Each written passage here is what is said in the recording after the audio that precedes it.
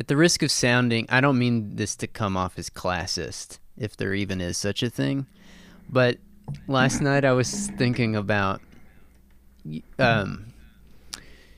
know how you would get dressed up to go to like Sunday school on Sundays, and I mean, there's that saying like Sunday best. There's even an amazing country band named after it. A 5-star band. 5-star band. Better really than anything else out there. Better than any Grammy. Right, better than winning. any music that's come out of Eastern Kentucky, that's for sure. Man, I tell you what, they were supposed to stay with us one time, and I was just looking forward to the day when I got mad pussy because I knew Sunday best. and then they just didn't end up staying with us. I told everybody that. I was like, yeah, man, Chris and Dick will be staying at our place tonight. It's not a big deal. We're just boys like that. For a brief moment, Tom and I were running the like Whitesburg music scene. Brothel, yeah. You all really were.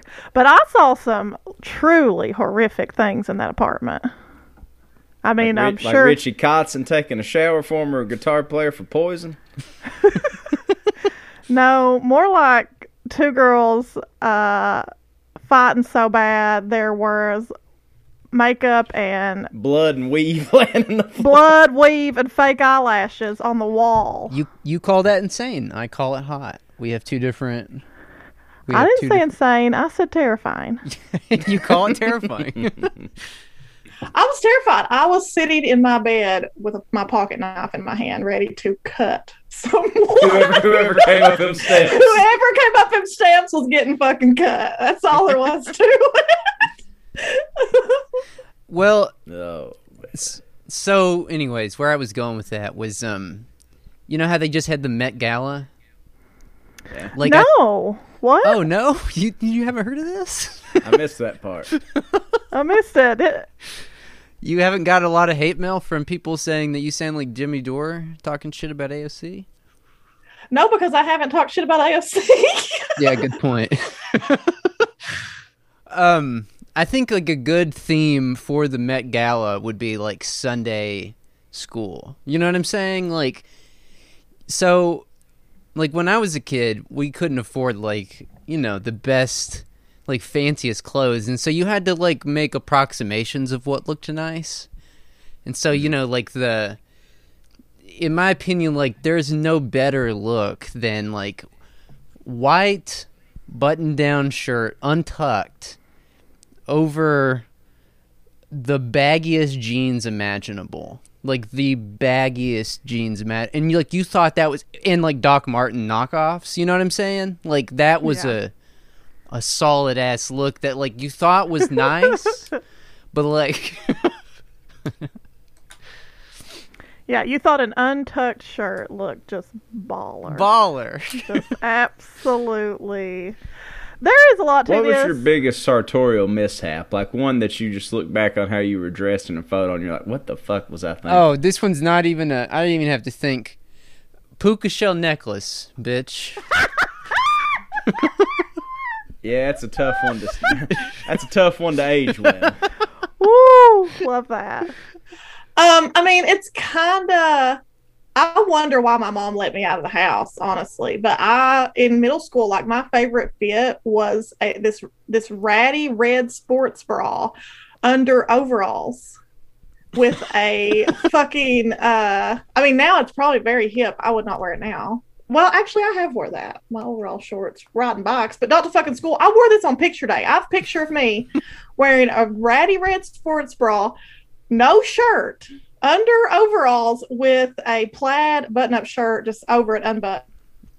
I looked crazy. I'm like, why did you let me go to school looking like this? But I do have some iconic school pictures of me, like with a sideways ponytail, wearing like a fringe fucking shirt, just looking like an absolute line dancer. That I will never apologize for. And that informs my style to this day. Till this day. Yeah. Oh, God. there are Tom only ever wore Kentucky Wildcat t-shirts, so he can't even comment. He has My nothing to be worst. ashamed No, I know for. my worst. I showed up to college wearing a Dickie suit, like long sleeve navy blue, like Dickie's work suit. Shaved head, Air Force Ones, and a T-shirt that said "Free Tony Yayo" on it. Oh my god. It was 2003, and G Unit was all the rage. Oh, fuck. Right, we had just started the war in Iraq, and Tom was not doing any fighting, that's for sure. No, I looked like I just got out of Chino, but not from. But unfortunately, my shaved head betrayed what I was about. Well, Tom had a whole era. which may be continued to this day, where he would get dressed up really nice in one of his nice suits, but he would have like one little detail that was off.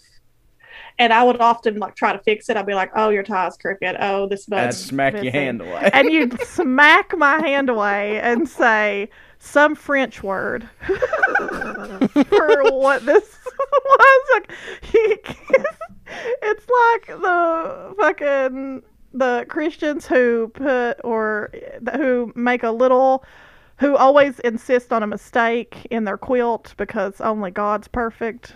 Right. This is Yeah. Tom's Yeah. fashion. Tanya, I didn't think about it. That's a good way to put that. Only God's perfect. We all Well- have to fall short of the glory. I went to a wedding in New Mexico 2 weeks ago with like a childhood friend, like someone I've known since I was at least like probably 10 or 8 or 9, whatever age you're in 5th grade. And she had reminded me that like when she first met me, like the first, like back in elementary and middle school, I used to carry like a pocket-sized Bible around, like in the pocket of those carpenter jeans. You remember carpenter jeans? Yeah, had a little hook for your hammer. You wore them because that's what Jesus wore. Yeah, definitely. Yeah, your boss was a Jewish carpenter, and you wanted to dress like he would in 2003. You were dressing like a co-pilot. Yeah. But anyways, Met Gala, there you go. There's a free idea for you. Sunday's finest. There you go. That's a good theme. I honestly think there is something to like country ass people being literally afraid to look good. Like I have come to like want to overdress. I like to overdress. Post office, grocery store, restaurant, whatever. I want to be overdressed. But like a day, anyone that goes with me literally is terrified to dress up to go out. I'm like, "Oh, you could wear this. This looks great." It's like, "Oh, I don't know. You think it's like some internalized... We are terrified to be overdressed in public. I love it. I used to sympathize with that because I was like, it looks like I got somewhere better to go later. But I'm to the point where I don't think anybody's persuaded I have somewhere better to go later. No one cares. No one's looked at me at the post office and been like, "Who's this bitch think she is?" Because no one cares. Well, I've been thinking about it lately because like I bought a watch, and it's not like the most expensive watch in the You're like world. But Liberace. You're walking around here. No, it's not that gaudy. It's nice but understated. right, it's not like a Rolex or anything, but it's like more than I would have spent on a watch, let's say 5 years ago, obviously. And so I'm like, damn, do I want to take it up the next step? Do I want to start wearing rings?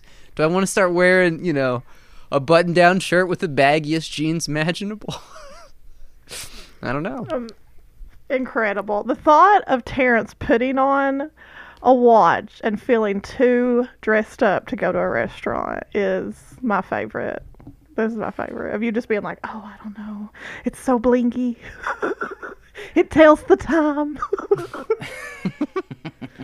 No, I bought a friend a bolo tie, and we were going out to eat, like right after I gave it to them, and they were like, "I don't know, this is too dressed up." It's bolo? a fucking bolo tie.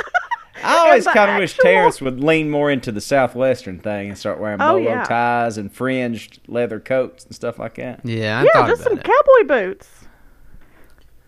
You occasionally rock a cowboy boot, don't you, Terrence? Yeah, for sure. Every time I put cowboy boots on, I feel like it's Halloween. You know what I mean? I like them, but I just can't wear them for some reason. Oh It my just feels god, costumey. you feel like it's Halloween. I love it. I love my boots. Oh yeah. And I love men in cowboy boots, especially like really masculine men, because it's a heel. Like if it's got a good heel on it, it's like puts a man in a high heel. My mom, I don't know. My mom's boyfriend is like so butch. He's just like such a dude. He's fucking literal cattle farmer, and he always wears boots and they're high heels. And I love it. I'm obsessed with it. I'm like, I just love that he rocks a high heel, mom. And she's like, Yeah. what? Boots are high heels for sure. She's like mortified. And I'm like, yeah, just totally hot queer footwear. You love to see it. And she's like, oh, what, Tanya? Jesus, you have given this man a lot to think about. You're gonna give him By a complex. complimenting- Yeah, You're by gonna give him a complimenting complex. him.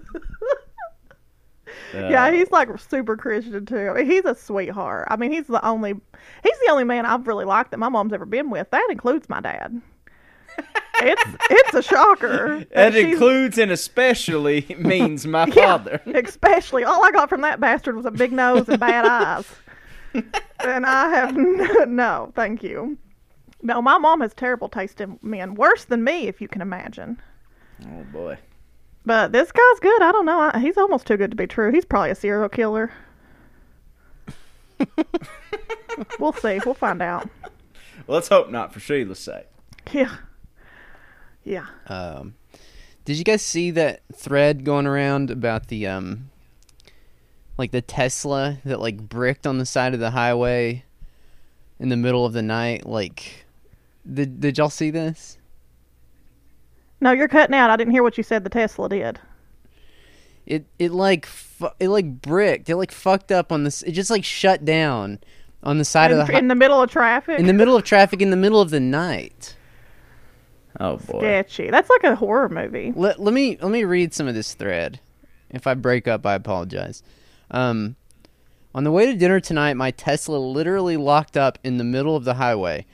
A message I've never seen before popped up saying vehicle may not restart, service required.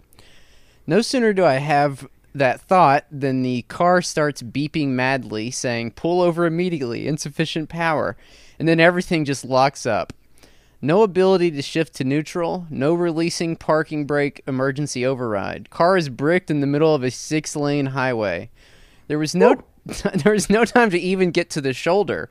I'm dead in the water in the middle lane of southbound traffic. Thankfully, the hazards still work and the door still opens. Don't know for how long, though. I roll all the windows down just in case I need back and it's time to bail. I run over to the shoulder and contemplate my next move. Is this 911 worthy, I think. It's dark, and if my hazards die, my car will get plowed for sure. And someone, like a family of 5 will die too, you know. It's like Oh my god, dude. it's like That's, Well, I want to ask this. This does sound like a Black Mirror episode, but how is this different than a junker breaking down other than the $100,000 price tag difference? it's the $100,000 price tag difference. That's the only difference? Okay. it's So the this is just $100,000 price tag difference for me. So he isn't technically more unsafe than when my 94 pickup broke down in the middle of the road. Yeah, He's not technically more unsafe, like the thing's not going to spontaneously combust. But the thing is, well, I mean, okay, Oh no, they do that too. they do that too. Yeah, that's right. They do that. They do catch fire, don't they? I mean, I guess. Like, the thing has a computer, and I guess it could decide, like, all right, I'm going to turn everything off, even the hazard lights, which your 94 pickup won't do that, because it's not run by a computer, you know? So, like, This is like the yuppie version of Stephen King's Maximum Overdrive, where that big rig truck has a mind of its own. yeah, or, there was another movie from the 80s that was like an evil car. What was it called? Evil cars. Kirby? Well, anyways. Or what was it? What'd you say, Tanya? Was it Kirby? No, that's a good car. Yeah. The little Beetle.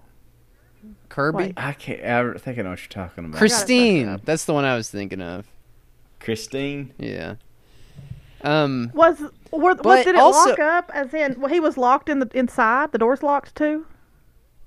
No, he was able to get out. But I think there have been stories of that, like people getting locked in and the thing just fucking. Here's what I don't fucking know. understand. You drop 6 figures on a trash computer that you're driving around. I don't care what happened to that thing. There's no way I would post my own fucking L about it on the internet. And these people just continue to own themselves. It's like they bought it just to fucking put on the internet what a fucking rube they are. Well, yeah. And what's even funnier is like the thread basically ends with the guy being like, well, I mean, I still, basically he was like, well, it's not perfect, but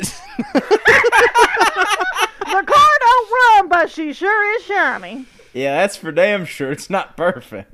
Bitch is crazy about a Mercury. Oh my God, Tesla guys, man, I don't get them. They ain't right. Well, that's the thing. So you asked, like, what's the difference between that and the 94? So yeah, it's the $100,000 price tag, but it is also like the ideology behind it, right? It's like this whole movement of like Elon Musk stands and this like, push towards AI, automated driving and stuff. You know what I'm saying? It's just, I don't know. There's a whole sort of like cultural / intellectual movement behind it that's just completely bizarre. Yeah, it's like, I don't know.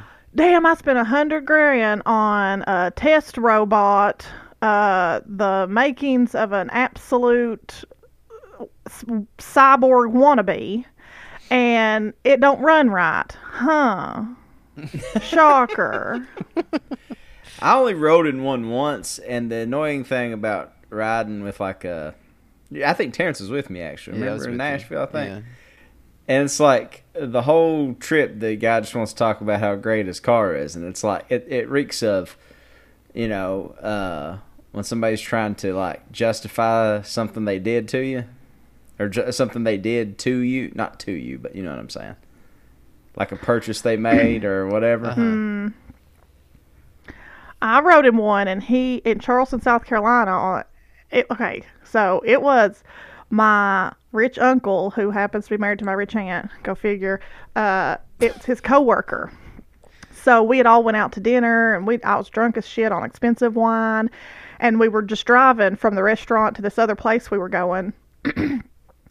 And when we walked to our cars, I was like, holy shit, is that a Tesla? This was like 6 years ago. And he said, yeah. And I was like, oh my God, can I ride with you over there? And my mom was like, Tanya. She was so embarrassed that I had that I was drunk enough to like beg this man to let me ride in the back of his expensive car. Like I ain't above that even sober, Sheila. But of course he was so happy to have this country bumpkin in his Tesla. And so my cousin rode in it with me. And his wife was so we were in the back seat. I Snapchatted the whole thing, but that's long gone. But anyway, he went straight to 80 miles an hour in a 25 mile per hour street. Because he's a fucking psycho. These are the kind of people that buy Teslas. But and he acted so weird. And 3 months later, he got fired for sexual harassment. And I was like, oh my God, I knew this guy was a fucking creep. Wow. I narrowly escaped this man's Tesla. But he literally, once he got over 60, I was like, please stop. Please slow down. Please don't do this. Because I started getting terrified. I'm pretty sure I told y'all about this when it happened. Yeah, I do remember that, yeah. I think you remember you saying something about it. I think Tesla guys are like the guys that they have to have like Pappy Van Winkle bourbon. They have to, you know what I mean? Like in the trunk. Right. Yeah, it's just like Right. it's not because they like it or they can tell a difference. It's just like status markers for like the lamest people alive, you know? Yeah.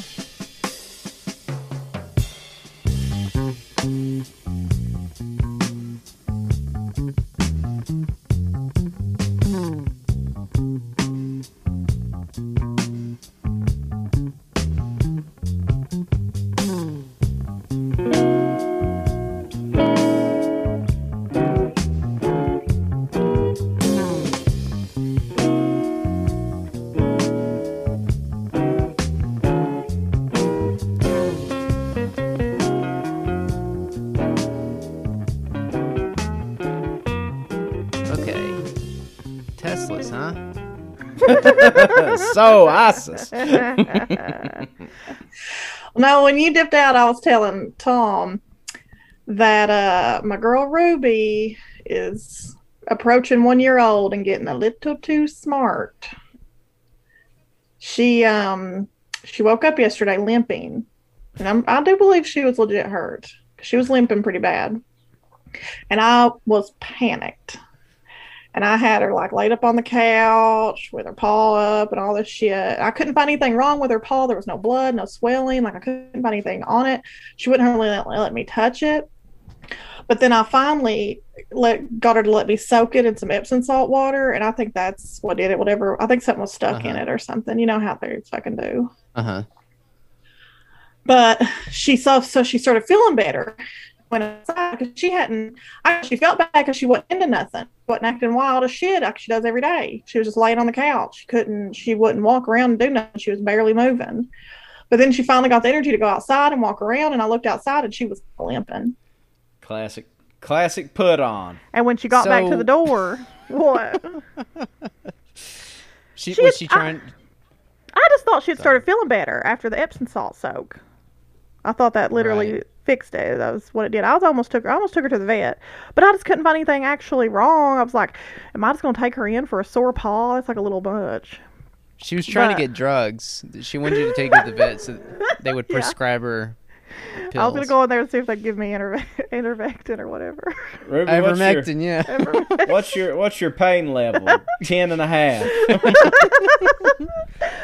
But when she come back to the door, as soon as I got to the door to let her in, after she was running around fine outside, she lifted that paw up to come back in. She knew she'd get the royal treatment, honey. But you know what? She's this morning she just immediately come up raising pure hell. And let me tell you all what she's done. This bitch has went up in the woods and found an old trash bag somewhere, and she has been dragging trash onto the porch. That finally I picked up and looked at a piece when I threw it away. Kendall looked. It expired in 2012. A fucking chocolate pudding cup that expired 10 years ago. What the fuck? Was it intact? Yes. A 10-year-old chocolate pudding cup she's drug out of the woods. Well, in fairness, that shit's probably shelf stable. That'd probably be good for 20 more years. Yeah, true. Well, yeah, like, I mean, if you buy a pudding cup right now, like, it probably has, like, an expiration date of 2023 on it. So it's probably even more than 20 years old. Or 10 years old. That was probably purchased more than 10 years ago. I don't know where this trash is. It's up in the woods somewhere. She's found some fucking bear nest or something and is digging fucking trash out. 10-year-old trash out. Oh, boy. Just doing her part to clean up the earth. You know, you said the ivermectin thing. You know, I guess a couple of weeks ago, like the big thing was, you know, when all the discourse about ivermectin or whatever, and it reminded me of the time that Terrence and I were catching bats, and I thought that I needed a rabies shot, and when I called the Ohio health department, they actually suggested that I call a veterinarian because there was a rabies shot shortage of the human kind. So, just want to say, wow, score at least 1 point for the, you know. Well, ain't ketamine a animal drug? It is. I mean, pain pills, they prescribe the same shit to animals that they do for humans. And that's the same thing with ivermectin. Ivermectin is actually used all around the world by humans. I mean, it's like, I don't like the doses that some of these people are taking it in. I don't think I would advise that. But I wouldn't recommend taking anything you get at Fraser's Farmer Supply. This from a man who's been deep in a K-hole. Yeah, I've taken my fair share of ketamine for sure. I give the dogs half a Zyrtec for their allergies. Really? Yeah. I give my cat children's Benadryl when she's being squirrely. We drug these children. Well, yeah, like for me and Tom to pull off the ultimate, someone needs to make an action heist movie about this. Me and Tom trying to get his epileptic cat, Oh my Arrow, god. from Whitesburg to Lexington, but we had to. That's had the to- biggest. God damn. Y'all stress gave- me out just telling me about that. I swear to Christ. Or But- the day you found PB. The adventures of Tom and Terrence and Pussy are too much. Too much. There's no audience ready for that. Well, the medicine that they gave us to get Arrow like medically stable enough to transport her was like the same anti-epileptic medicine they give humans. I mean, we are mammals after all. I think it's the dosage amount that's different. So like Yeah, it's a the horse dosage. has a lot more body mass than a human. So like obviously, I wouldn't recommend taking ivermectin even if you don't have even in a small amount. But if you do have worms, obviously it's not a bad idea. It's a good way to get rid of worms. But like COVID's not a worm. I don't know where that came from. I don't know. It was weird. I'm glad that is over. It seems like that was a weird deal though for like 3 weeks there with people like horse paste. Ha, ha, ha, ha. That was a very polarizing discourse. Lord. Interestingly enough, the thing that divided us more than anything were animal drugs. Who'd have thunk it? Who? I'd like to know. Tell me this. How many miles have you two driven with Tom behind the wheel and Terrence holding a cat wrapped in a blanket? We went and saw the creepy veterinarian. What's his name? Oh, I don't remember that The guy's guy name. that lived on that Christian compound. It was pretty creepy though, for sure. Yeah. Well, they witnessed to us and asked us if we'd made a decision for Christ. Because they sensed you were together. Yeah. Well, and then he like pasted Arrow's belly up, and he goes, "This could go one of two ways." And he looked at me and said, "She could heal up and be fine, or she could spill her guts all over the place." And I was like, Oh my God. He had no idea "That's who he a was very talking to. weird bedside manner you have, sir." Remember when y'all caused a traffic jam? And Terrence got out of the car holding little PB in a blanket, flipping people off. I When don't. was that? I don't even remember this. That's You don't remember when you found PB? I do, but I don't remember there being a traffic jam. Like Tom had just stopped in the middle of the road, and people and some dude in a big truck was blowing his horn, and you Oh, got out yeah. with PB in a little blanket in your arms and flipped him. Yeah. Don't fuck with me. Don't fuck with me when I've got a cat in my arms. There's a Oh, kitten here, buddy. God damn it. Speaking of bats, COVID, Oh God. etc. There's a story in Newsweek that came out just yesterday. The headline is very misleading. It says Wuhan lab wanted to genetically enhance bat viruses to study human risks, documents show. Oh my God. So, I mean, it seems to be implying, the Wuhan lab theory that COVID originated there. But if you read deeper into the article... Certainly doing nothing to dispel it. Right, exactly.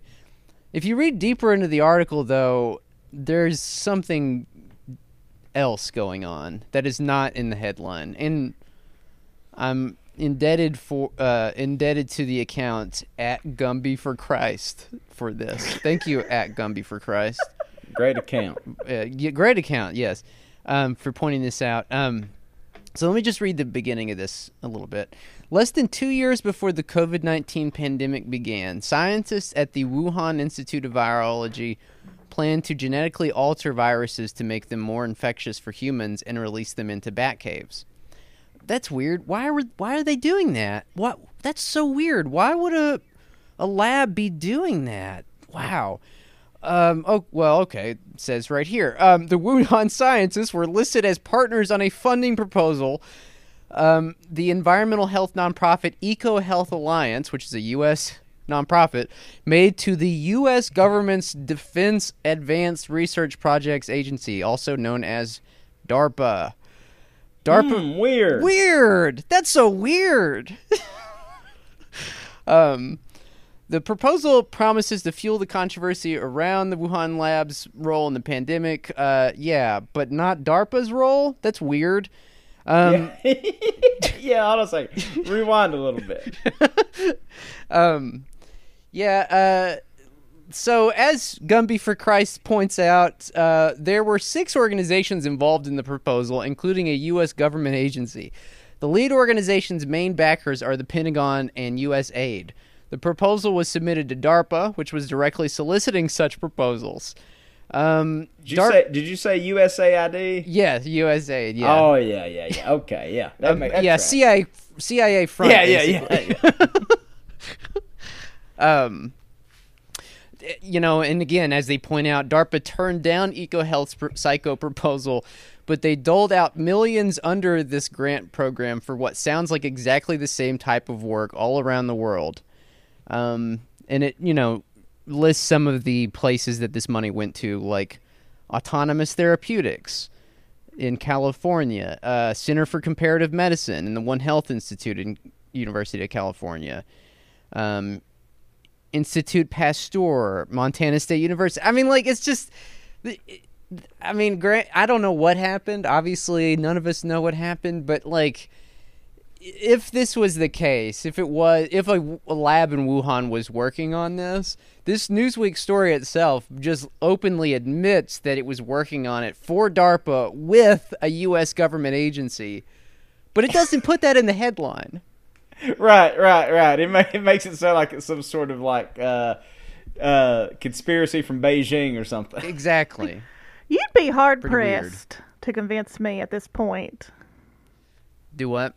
You'd be hard-pressed to convince me at this point that anything bad that happens on this planet that doesn't involve the U.S. in some way.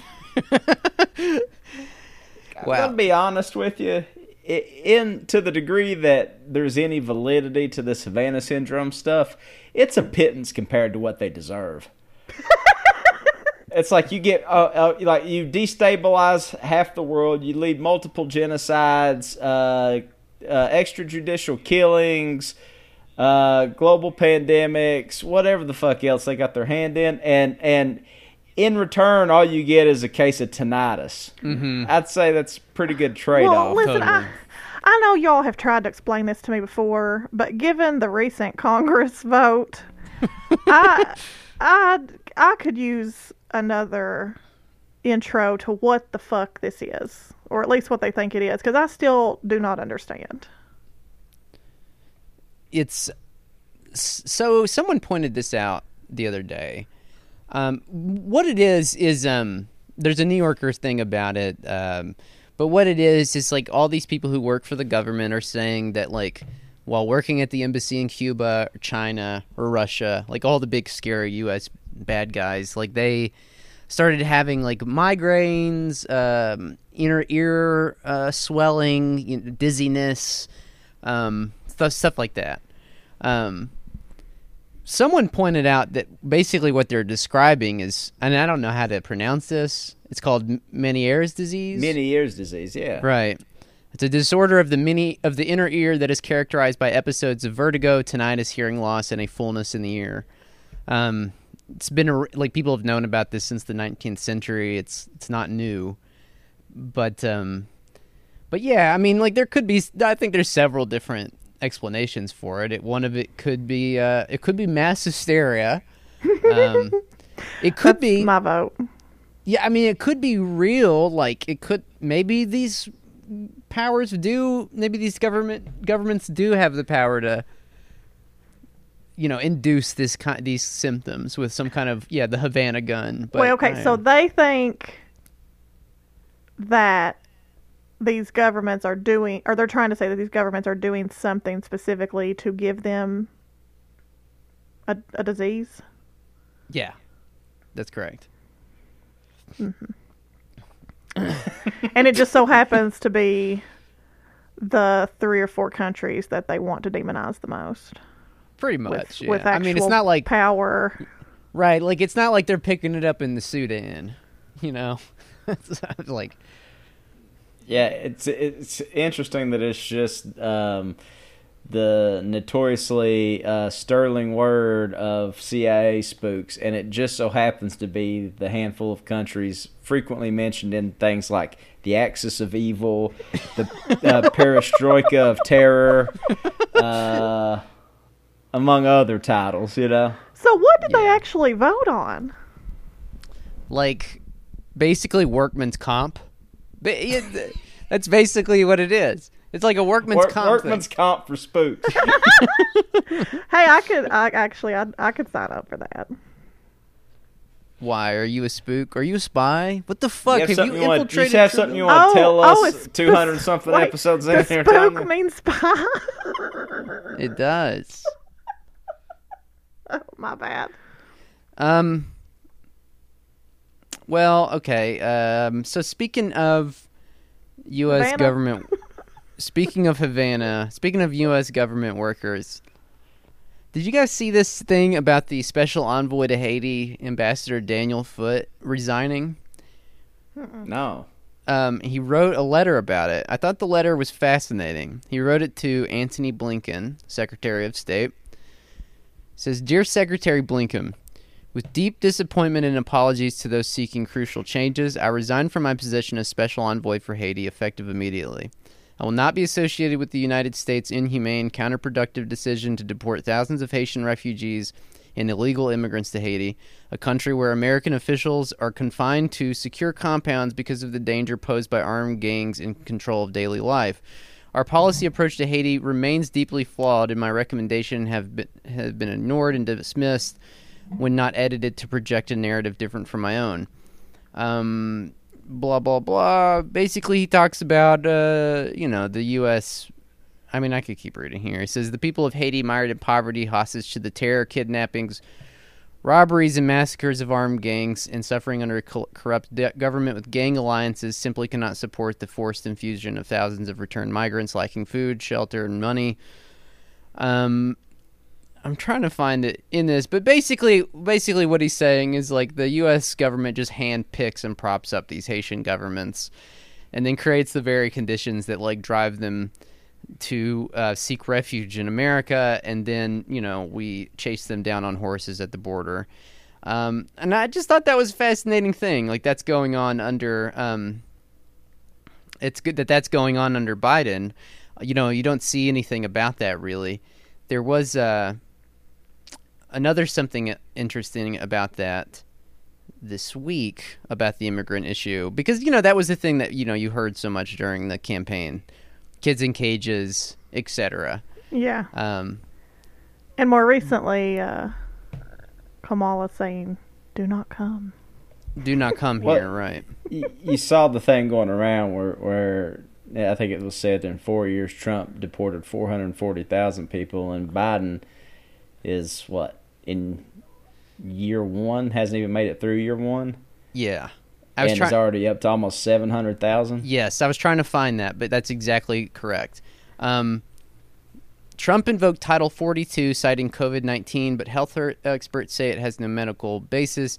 He used Title 42 to expel asylum seekers without their right to hearings. Trump deported 444,000 people, and Biden, it is, close to 700,000 people. And that's not even in. Granted, the Title 42 thing began at COVID, so it was going on for close to a year, but the Biden thing hasn't even been going on that long, and he's almost managed to double it. Build back better. Oh, baby. Fucking crazy. Oh, man. It is truly sadistic, the Haiti situation. Did you know that Haiti still pays France money to recognize their independence every year? That's Really? really sick. Yeah, they pay. Yeah, I think the agreement they came up with was when did Haiti declare independence? That's where we need somebody right at the ready for a number crunch. Well, it was so there were. I guess it's the early 1800s. I guess is when the modern Haitian state was created. Because 1825. Right. Yeah.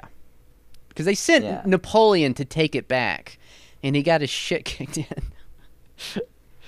Yeah, basically, yeah. That the agreement was that the newly formed Haitian government would pay the French government and French slaveholders the modern equivalent of $21 billion for claiming slave owners' property and the land that they had turned into profitable sugar and coffee producing plantations.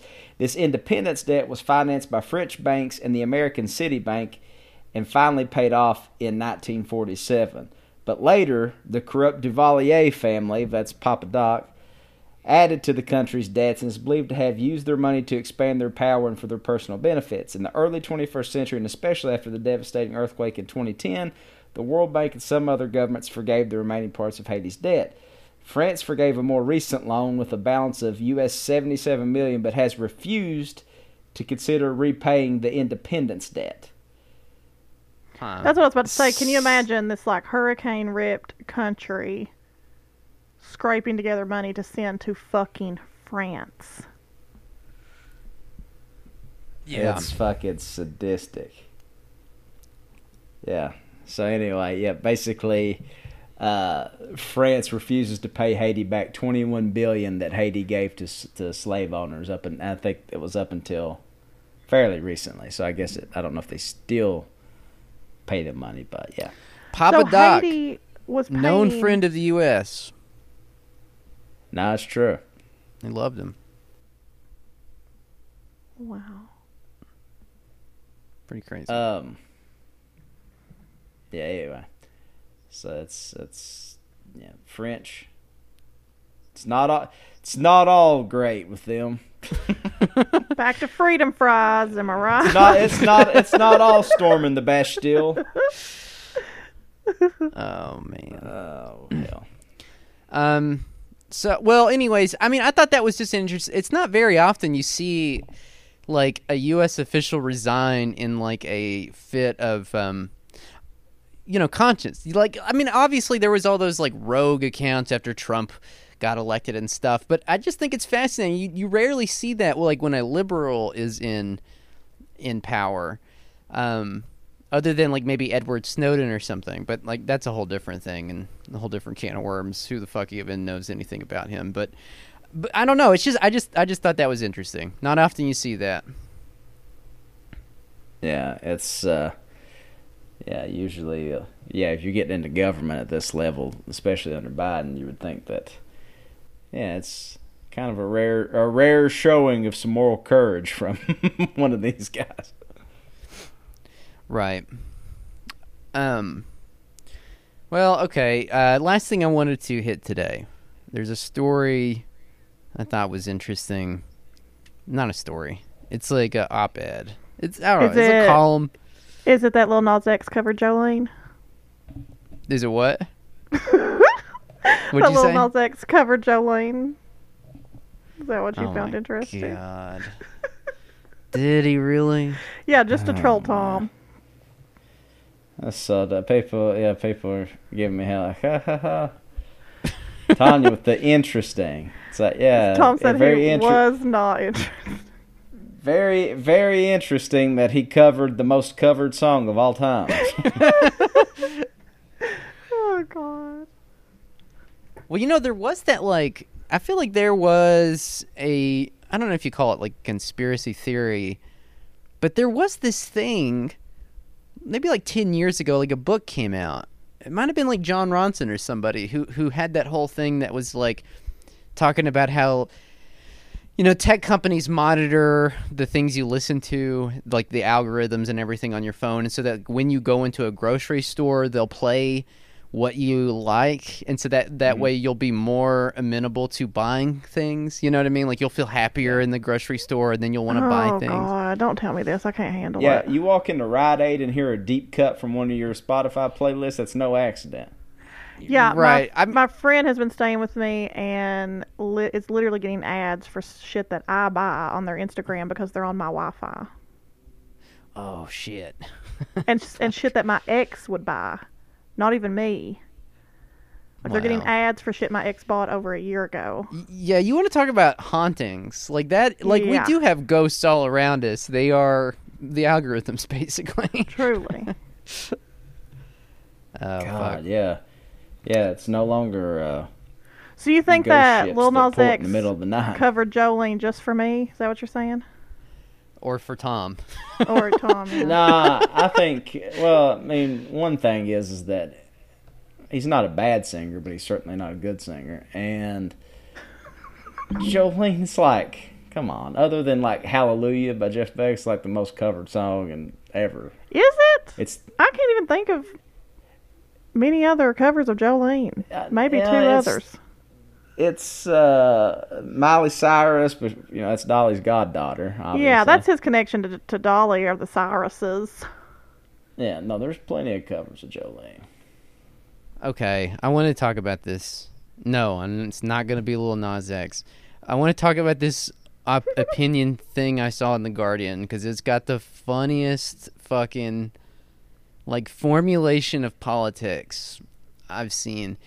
So it's written by this guy named George Monbiot. I don't know how to say his last name. Or Monbiot? I mean, he's probably familiar to listeners of a certain generation. Like, he's like one of these... He's kind of like Naomi Klein. He was big in the sort of Gen X lefty world, Yeah. More like... niche causes like environmentalism, animals' rights, stuff like that. Like, he describes himself as like not a Marxist or an anarchist. Like, he criticizes Marxism and anarchism, arguing that any possible solution to the world's inequalities must be rooted in a democratic parliamentary system. Whatever the fuck that means, I don't know. But he's like, I don't know, he's British, and he's just like one of those Gen X, like, sort of environmental activists who's kind of got like vague lefty politics. Okay, yeah. So he wrote this article in The Guardian. My friend Jack sent this to me, shout out. It says, "It's shocking to see so many left-wingers lured to the far right by conspiracy theories." Here we go. "It's an uncomfortable thing to admit, but in the countercultural movements where my sympathies lie, people are dropping like flies. Every few days I hear of another acquaintance who has become seriously ill with COVID after proudly proclaiming the benefits of natural immunity, denouncing vaccines and refusing to take the precautions that apply to lesser mortals. Some have been hospitalized. Within these circles, which have for so long sought to cultivate a good society, there are people actively threatening the lives of others." It's not just anti-vax beliefs that have been spreading through these movements. On an almost daily basis, I see conspiracy theories traveling smoothly from right to left. I hate it when conspiracy theories travel smoothly from right to left. Hate that. Yeah, I hate that. classic mobility of conspiracies thing that I hate all the time. I hear right-on people mouthing the claims of white supremacists, apparently in total ignorance of their origins. Okay. I encounter hippies who once sought to build communities sharing the memes of extreme individualism. But, like, I've got some bad news for you about the hippies, man. Yeah. It's so... If that's who you consider paragons of, like, they got it right, you're in bad shape, my man. Right. Something has gone badly wrong in parts of the alternative scene. The alternative. Can I ask a question? What the fuck does alternative mean? Well, it's fascinating. Like, it does offer a very fascinating look into the sort of psychology, or the mindset, the worldview of a lefty of a specific age, that it was considered subculture or like counterculture in the 90s, even though it wasn't. By the 90s, it was mainstream, like, yeah. Does alternative mean goth? Yes. He's Goth lefty. The goth scene. You remember like when we were growing up in like the late 90s, it's like alternative rock. It was like Alanis Morissette. Yeah. What do you mean by like Nirvana? Like, what are you talking about? Right. Who exactly. sold more records than Nirvana? You know what I mean? How's that alternative? It was mainstream. It means nothing. It was certainly mainstream by the 90s. That there's no doubt about that. I mean, even look at like the people and ideas behind Silicon Alley. Like, we did that episode about Bleeding Edge, like the Silicon Alley 1990s scene.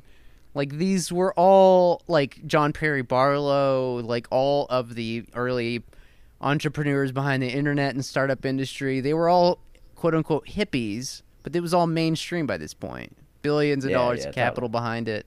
Anyways, Burning Man, you know? Like, whatever. Yeah.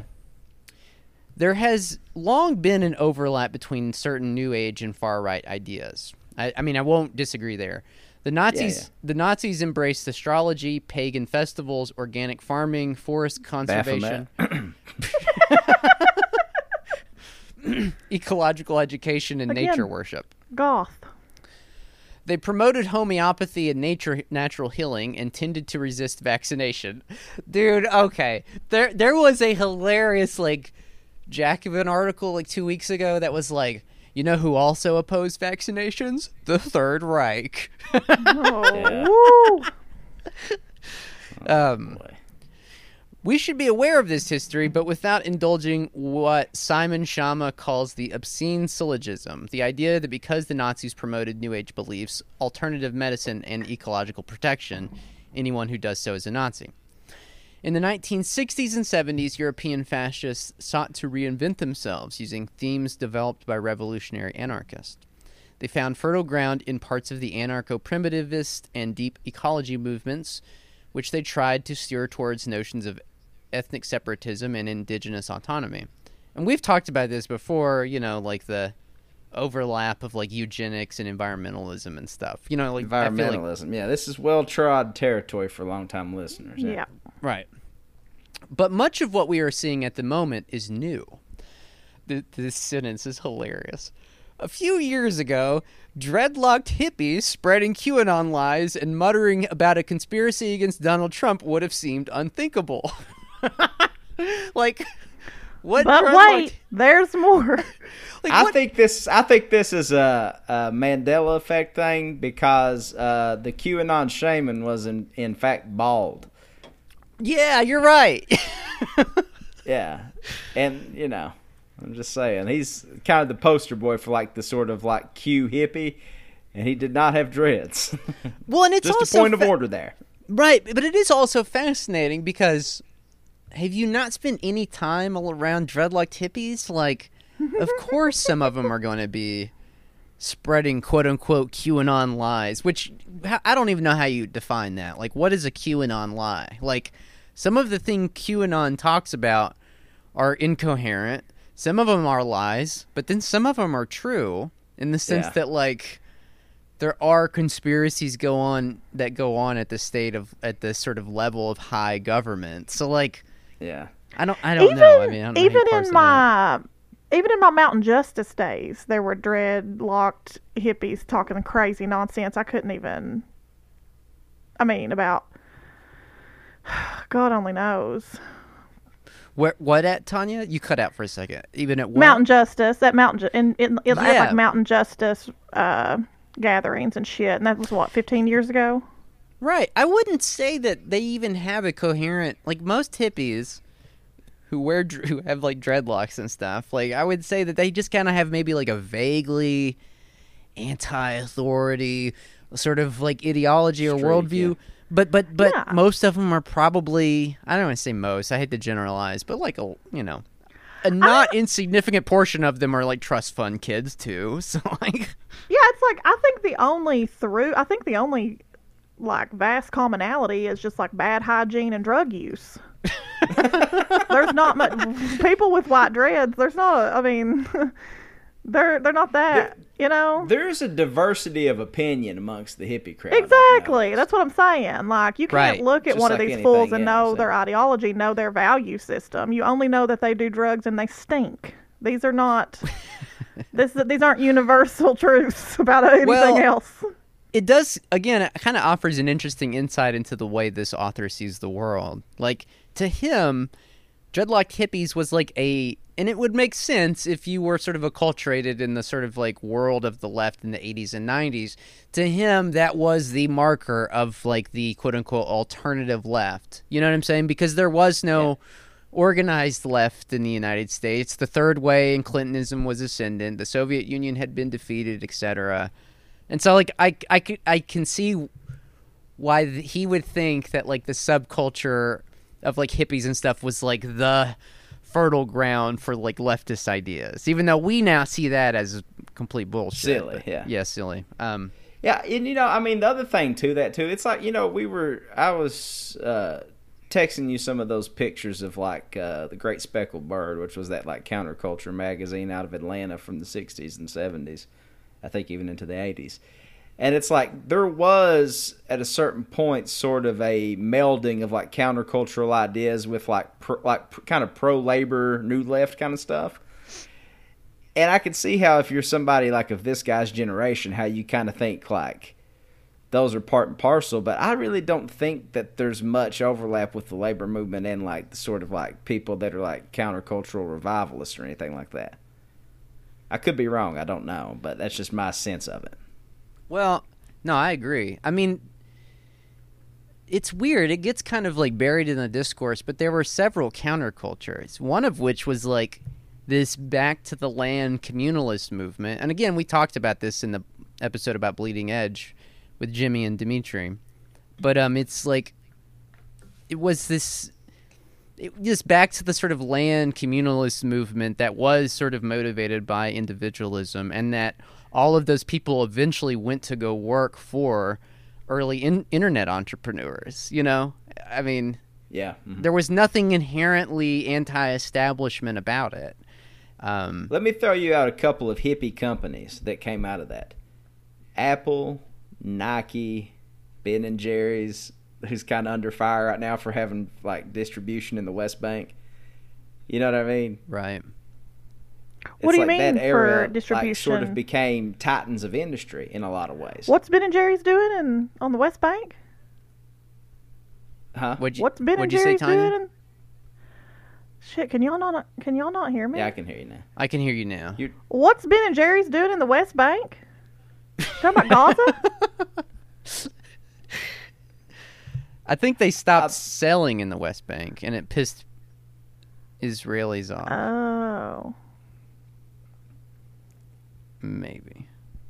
Yeah, something. In any case, yeah, it's like when I think of like all the people who become like tech utopian people, think of like Steve Jobs, to some degree Phil Knight of Nike and other things, So that's like that to me. That's kind of the rub with like that sort of strain of hippieism. You know what I mean? It's like they went on to just again be these sort of titans of industry that immiserated people in places like China and different places. It is one of the most successful lies of our time that there was something inherently or intrinsically political about the counterculture. And it's also interesting that a lot of these guys, like we talked about Stuart Brand in that episode too, like they thought that the internet was like LSD in the sense that they thought that it revealed the sort of hidden patterns behind the universe. I don't know. Fast forward like 40 years. That's some of that witchcraft you're talking about, Tom. Yeah, I mean, there is an element of that for sure. Let's see. Anyways, a few years ago, dreadlocked hippies spreading QAnon lies and muttering about a conspiracy against Donald Trump would have seemed unthinkable. Today, the old boundaries have broken down, and the most unlikely people have become susceptible to right-wing extremism. The anti-vaccine movement is a highly effective channel for the penetration of far-right ideas into left-wing countercultures. For several years, anti-vax has straddled the green left and the far right. Trump flirted with it, at one point inviting the anti-vaxxer Robert F. Kennedy Jr. to chair a commission on vaccination safety and scientific integrity. Again, I don't know. That's weird history because Trump also started the vaccine thing with Operation Warp Speed. You know what I'm saying? So, like, yeah, right. I don't know. Anti-vax beliefs overlap strongly with a susceptibility to conspiracy theories. This tendency has been reinforced by Facebook algorithms directing vaccine-hesitant people towards far-right conspiracy groups. Ancient links between wellness movements and anti-Semitic paranoia have in some cases been reestablished. The notion of the quote-unquote sovereign body, untainted by chemical contamination, has begun to fuse with the fear that a shadowy cabal is trying to deprive us of autonomy. There's a temptation to overthink this, and we should never discount the role of sheer bloody idiocy. I was reading something about Carlos the Jackal. You know, like later on, he's still alive, but he married that French lawyer. I forgot what her name was, and I was like reading about them. I was like, well, I don't really know much about Carlos the Jackal other than that miniseries. I think me and you watched it one time, Terrence, when we were living together. Yeah. But there was an article from his wife, who again was a French lawyer. I think they met when she was like taking his case or something like that, and she went on like a rant about if the Jews were taking the vaccine or whatever. It was just fucking batshit crazy. Well, listen to this. This is where he goes with this is pretty funny, but you got to hang with it for a second. Some anti-vaxxers are now calling themselves quote-unquote purebloods, a term that should send a chill through anyone even vaguely acquainted with 20th century history. In their defense, however, if they can't even get Harry Potter right, purebloods is what the bad guys call themselves, we can't expect them to detect an echo of the Nuremberg laws. I believe this synthesis of left alternative and right-wing cultures has been accelerated by despondency, confusion, and betrayal. After leftish political parties fell into line with corporate power, the right seized the language they had abandoned. Steve Bannon and Dominic Cummings brilliantly repurposed the left-wing themes of resisting elite power and regaining control of our lives. Now there has been an almost perfect language swap. Parties that once belonged on the left talk about security and stability, while those on the right talk of liberation and revolt. I won't argue with them. I just want to say something. I just want to say something. I feel like that is a little stupid. Like, Ronald Reagan said, what the scariest words are, I'm the government and I'm here to help you. I'm here to help you. Right. Right-wingers have been saying that shit forever. That didn't start with Trump and fucking Steve Bannon. That's true. That is true. But I do think there is something to the idea, and you mentioned it in that Frederick Jameson quote that you sent me the other day, Tom, that the rise in QAnon and these sort of like militant right-wing groups is kind of a corollary, or it is a result of the sort of disorganization of the working class and the failure of the left. I mean, yeah, totally. The exact quote you sent me says, historical events, however, are not punctual, but extend in a before and after of time which only gradually reveal themselves. It has, to be sure, been pointed out the Americans created bin Laden during the Cold War, and in particular during the Soviet war in Afghanistan, and that this is therefore a textbook example of dialectical reversal. But the seeds of the event are buried deeper than that. They are to be found in the wholesale massacres of the left, systematically encouraged and directed by the Americans in an even earlier period. The physical extermination of the Iraqi and Indonesian communist parties, although now historically repressed and forgotten, were crimes as abominable as any contemporary genocide. It is, however, only now that the results are working their way out into actuality. For the resultant absence of any left alternative means that popular revolt and resistance in the Third World have nowhere to go but into religious and fundamentalist forms. I think he wrote that like maybe 15 years ago, but it is just as true about America. Right after 9/11, right? Right. It is just as true about America now. That like, I mean, like, you know, there's a reason why they're storming the fucking Congress building and we're sitting on the sidelines. I mean, like, right. I don't know. It's pretty fucking scary. More than anything, it's just depressing. I want to be fucking storming the Congress. A parody, but you know. Yeah, they're living our dreams awake. And it's funny because there's a lot of people on the left that, again, like we've talked about before on this, that just absolutely are terrified of that notion of like taking the Capitol building or whatever. Yeah, and I'm not like advocating for like adventurism or for people to like unilaterally act. Do dumb stuff, yeah. Right, but I'm just saying that it does Let's be clear, that's what this bunch did too, you know? Totally. But it does seem like they they not only have like a historical sort of impetus behind them now, or sort of like momentum, but I don't know.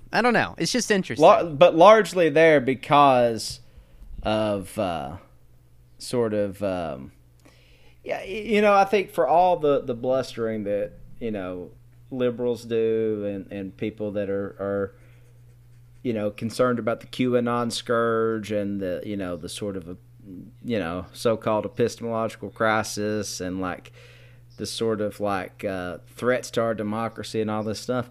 Well, like you should have thought about that when you've been telling lies about this country and its founding for 300 goddamn years almost. Right. You know what I mean? Like you could have rooted that out if you would have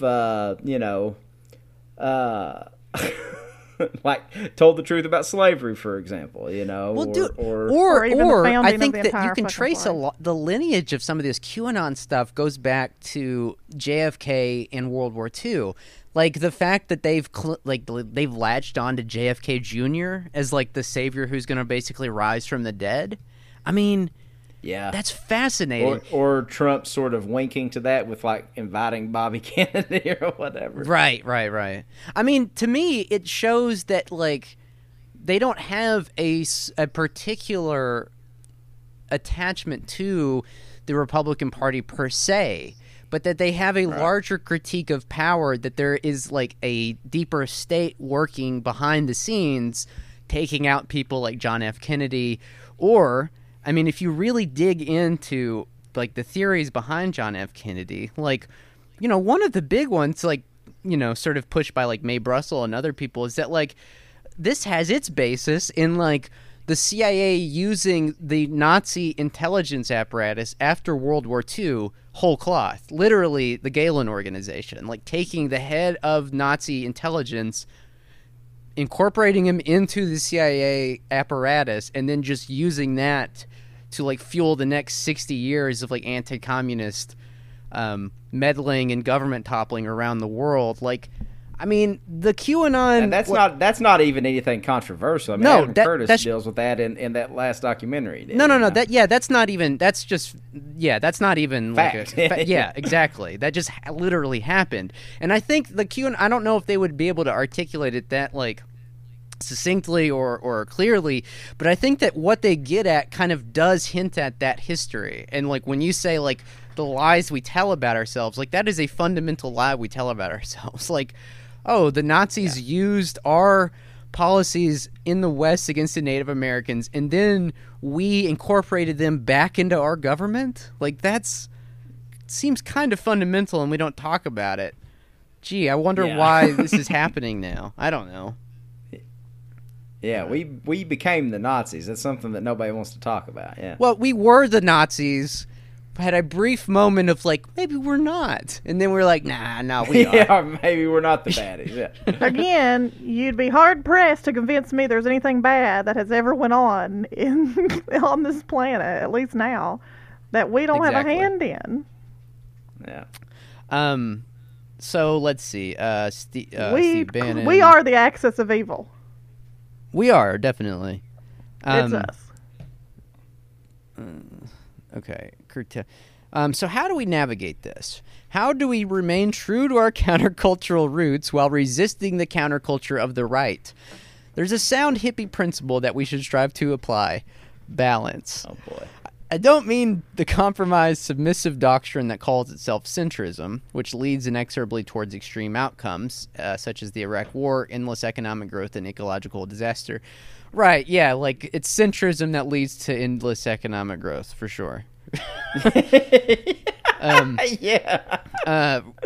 I mean the balance between competing values in which true radicalism is to be found: reason and warmth, empiricism and empathy, liberty and consideration. It is this balance that defends us from co-option and extremism.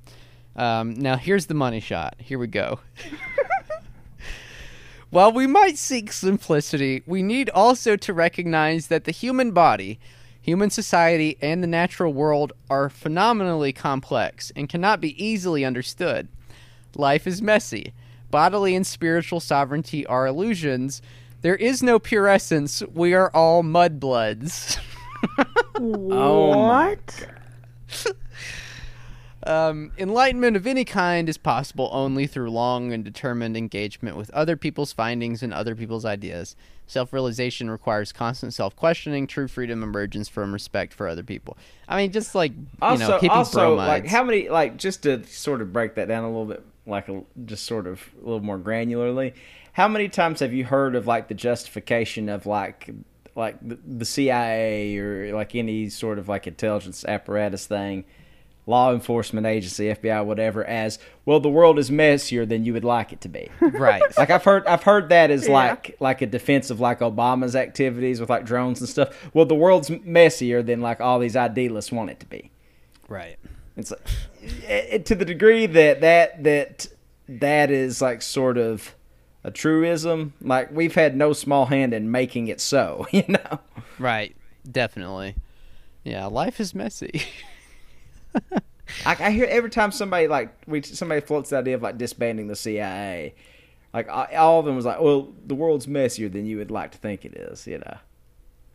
No, I think the world would be a demonstrably better place if the CIA and the other 15 or 16 intelligence agencies of the United States government went away. It would be a literally better place. 1,000,000%. And imagine people's quality of life if that money were delegated correctly. The Right. difference in quality of life, like no homelessness, free health care across the world. Yeah.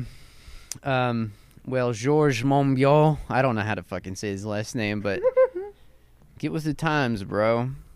Gonna have to give this one about 2.5 Pinocchios. That's just me shooting from the hip, though. Well, all right. I don't have anything else. We're at well over an hour. Thanks for listening today. Sorry we lost the internet connection halfway through, but we're working on it. You guys have anything before we sign off? I have my new season of my pod is out. My little pleasure pod came out on the full moon. Happy fall. Happy fall. And my Happy American Heritage. Oh my God, is it wild downtown? It sucks ass. It sucks really bad. Yeah, Godspeed, Terrence. Sorry about that. I'm not leaving. I'm not coming downtown this weekend. I don't recommend it. I mean, I would love to follow my nose to a funnel cake, but What'd you say? You cut out a second. What'd you say? but I would love to follow my nose to a funnel cake, but I don't think the risk is yes. worth it. But yeah, I have my new seasons out, and I've opened my tarot bookings back up for the fall and winter, so you can get all that at hanktea.com. Hell yeah. Well, you cut out again, but I'm assuming you're plugging your Patreon, so It'll be on your It'll be on vocals. my end, I reckon. all right. All right, everybody. Well, thanks for listening. Go check out our Patreon as well. Go link is in the pay for bio. a Patreon so we can buy a satellite so we can actually communicate with each other. Yeah. Yeah. Yeah. Send up smoke signals and interpret that into podcast. All right. Thanks for listening this week. Go check out our Patreon. We will see you there on Sunday. Bye-bye.